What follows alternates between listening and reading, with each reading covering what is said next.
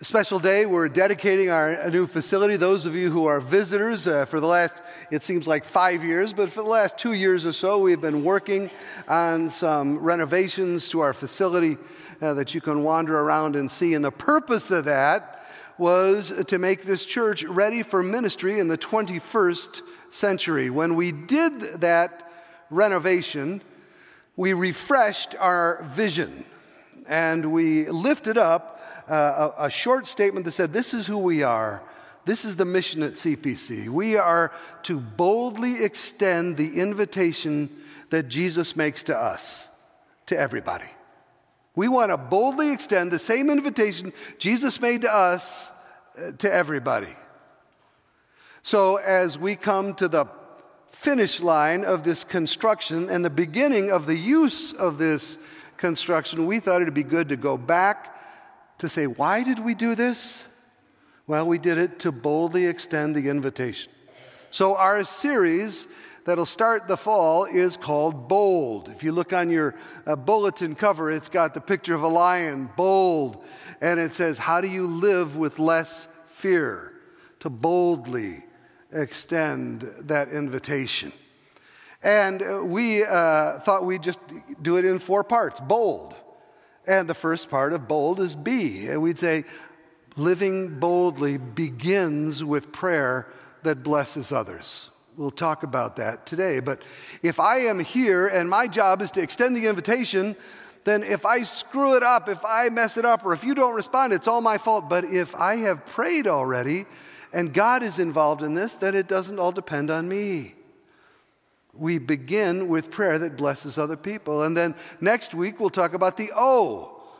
That usually what happens is people are not changed by your winning a theological argument with them or shaming them into going to church. Usually people are won to the love of God by the love of God. And that is shown when we have an open table. So we're going to talk about the way that you can open your table. Whether that's at a coffee shop or in the school cafeteria, at home or in workplace, how do you have a table that is open enough so that other people feel invited into your life? That it's not just about you making them targets for your religious beliefs, but they feel like they are invited into our lives together. And then we boldly extend the invitation when we do one thing, when we tell people how incredibly screwed up they are and how God is going to send them to hell. Probably not. The L in bold is that we will listen and we will look more than we will talk. That's the way of Jesus. Jesus heard things that nobody else heard. He saw people that nobody else saw, and because they felt heard and they felt seen, these people responded to the message of Jesus.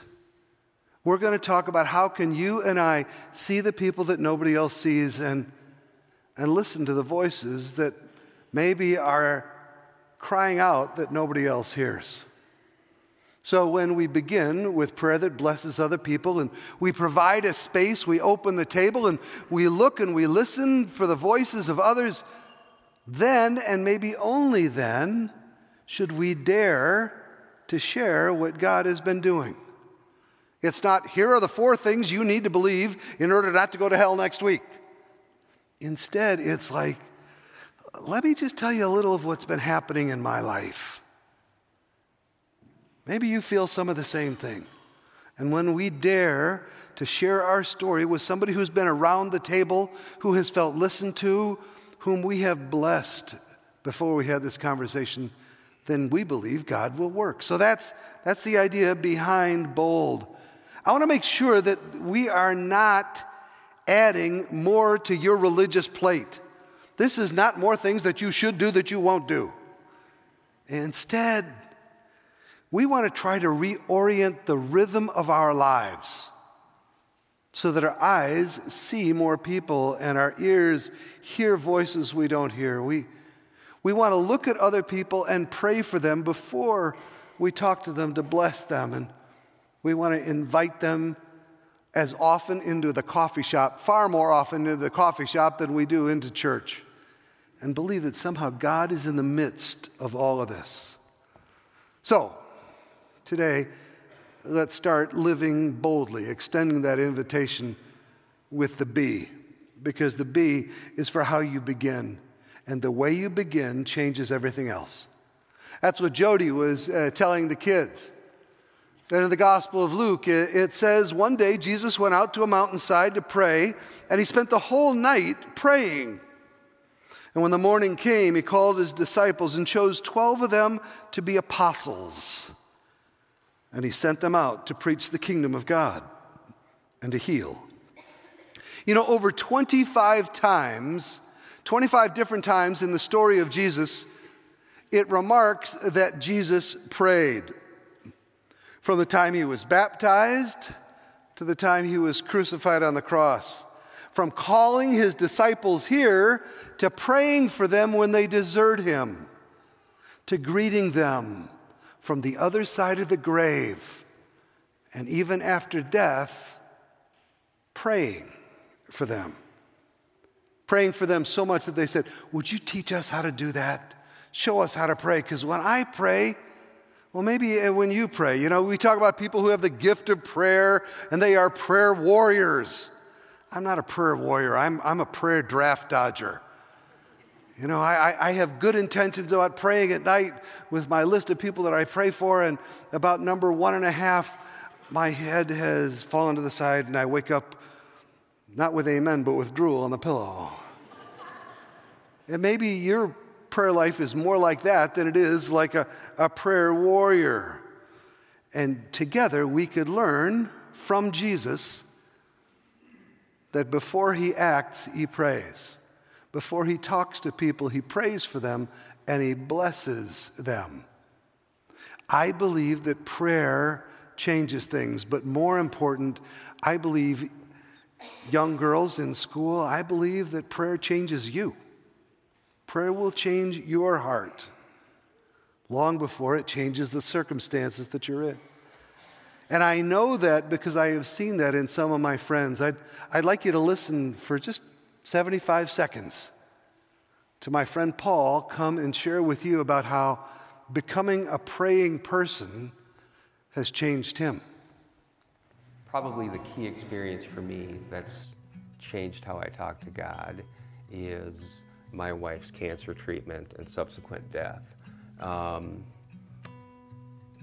Not in a painful, vengeful, angry way, but in a grateful way. Her passing wasn't sudden. It brought us closer to God together and through all the grace that people bestowed on us. What's changed over the last decade or so is that I don't necessarily pray for help, specific help. Rather, I pray for the wisdom and the humility to let God take over the driver's seat and steer me where I need to go. So Paul is saying that in the course of learning how to pray, he gets his way all the time. No. His wife died. Well, he knows exactly what to do. No. When he talks to God, he asks for the wisdom to be able to see what to do. Prayer is changing Paul, and a changed Paul is being used by God to touch other people. That's the way it seems to me that prayer works. That's why we begin with prayer that blesses other people, because prayer changes us. Always has. People started to know this right after Jesus went back to heaven, and the early church fathers started this thing called the church. There was a guy in the 3rd century called Basil. Basil the Great, Basil the Bishop. Usually he was called Basil the Hermit. But he was so touched by God that people come out to the desert to see him so much that he couldn't stay a hermit. And it was said of Basil that he had a very unique life of prayer. This is what it said about Basil. His life was like lightning. because his prayers were like thunder. Some of you may have had that experience of you're with somebody and somehow when they pray, you feel like God might actually be listening to them. Not that they're holier than thou, but somehow their prayer reaches God and God reaches them. It was said of Basil that his life was like lightning. That does not mean that Basil turned into super Christian. What it means is that Basil in the dark saw the light. The blast of lightning showed that there is light in the dark, and it gave Basil hope. It says his life was like lightning because when the lightning flashes, just for a second, you can see other things around it. You can see things that you couldn't see before in the darkness.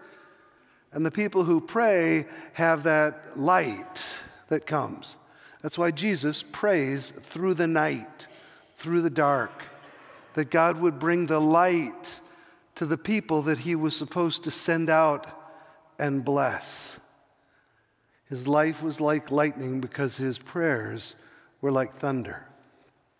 C.S. Lewis says it a different way. He says, I believe in Christianity the same way that I believe the sun is risen. Not only because I see the sun, but because by the light of the sun, I see everything else. That's what our prayers are supposed to do. When we lift up other people in prayer, half of me is saying, God bless Sally and her bunions. But when I lift her up, I just for a second have a chance to see Sally as a child of God. When I pray that God will help me forgive George, just for a second, I see George as an eternal being made in the image of God. He's still a jerk, but he is changed in my sight because my prayers have been like lightning, like light into the world.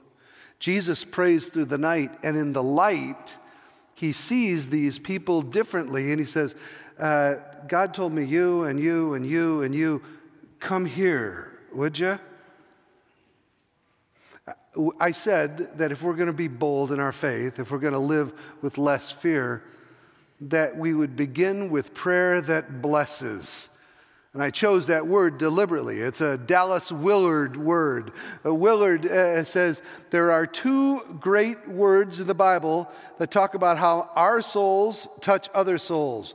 One is to curse, and the other is to bless. We do one or we do the other. Now, when I think of curse, I think, God damn you. That's a curse, right? But in other ways, I curse someone when I gossip about them. I curse someone, I see them, and I turn away, and they know it.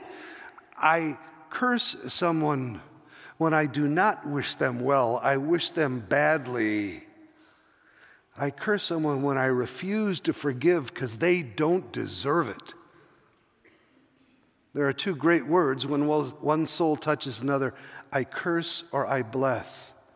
When I bless someone, I say, oh, dear God, you know better than I do what my little baby Katie, 32 years old, what she needs. Dear God, as Christine Asby very slowly recovers, you know what she needs. Dear God, as I lift people up, as I bless them, I see them the way that the Father does. What I'd like to do is take just 30 seconds and ask you to bless somebody. So, for 30 seconds, would you close your eyes? I'll close mine, so I can't see if you've closed yours. But Lord, together we are going to ask you to bring a person to our minds that we should bless.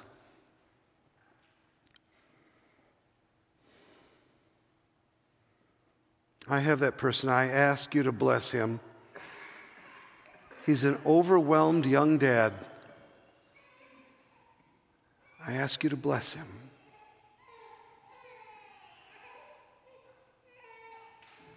It begins when we pray for somebody else and we bless them, but it does not stop there. With your eyes still closed, ask God to bless them. And now ask God, what are you supposed to do about it? What's your part in that blessing? We cannot bless others unless we pray for them, because blessing comes from God. And when we ask God to bless them, God uses us. I pray that that person will stick with you, and that on Tuesday or Friday or Thursday, when you pray for them, God will show you one thing you can do.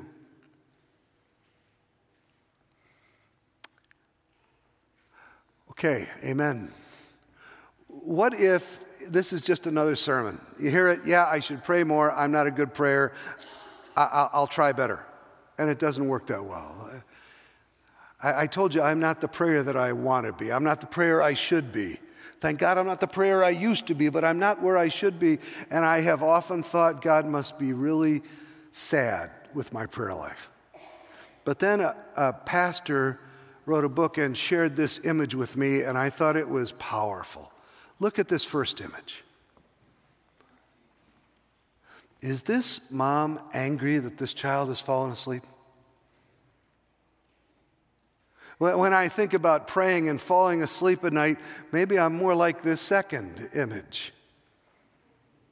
Is Jesus angry at me any more than, is this dad angry at this little girl who didn't finish the story that she wanted to keep up her dad with?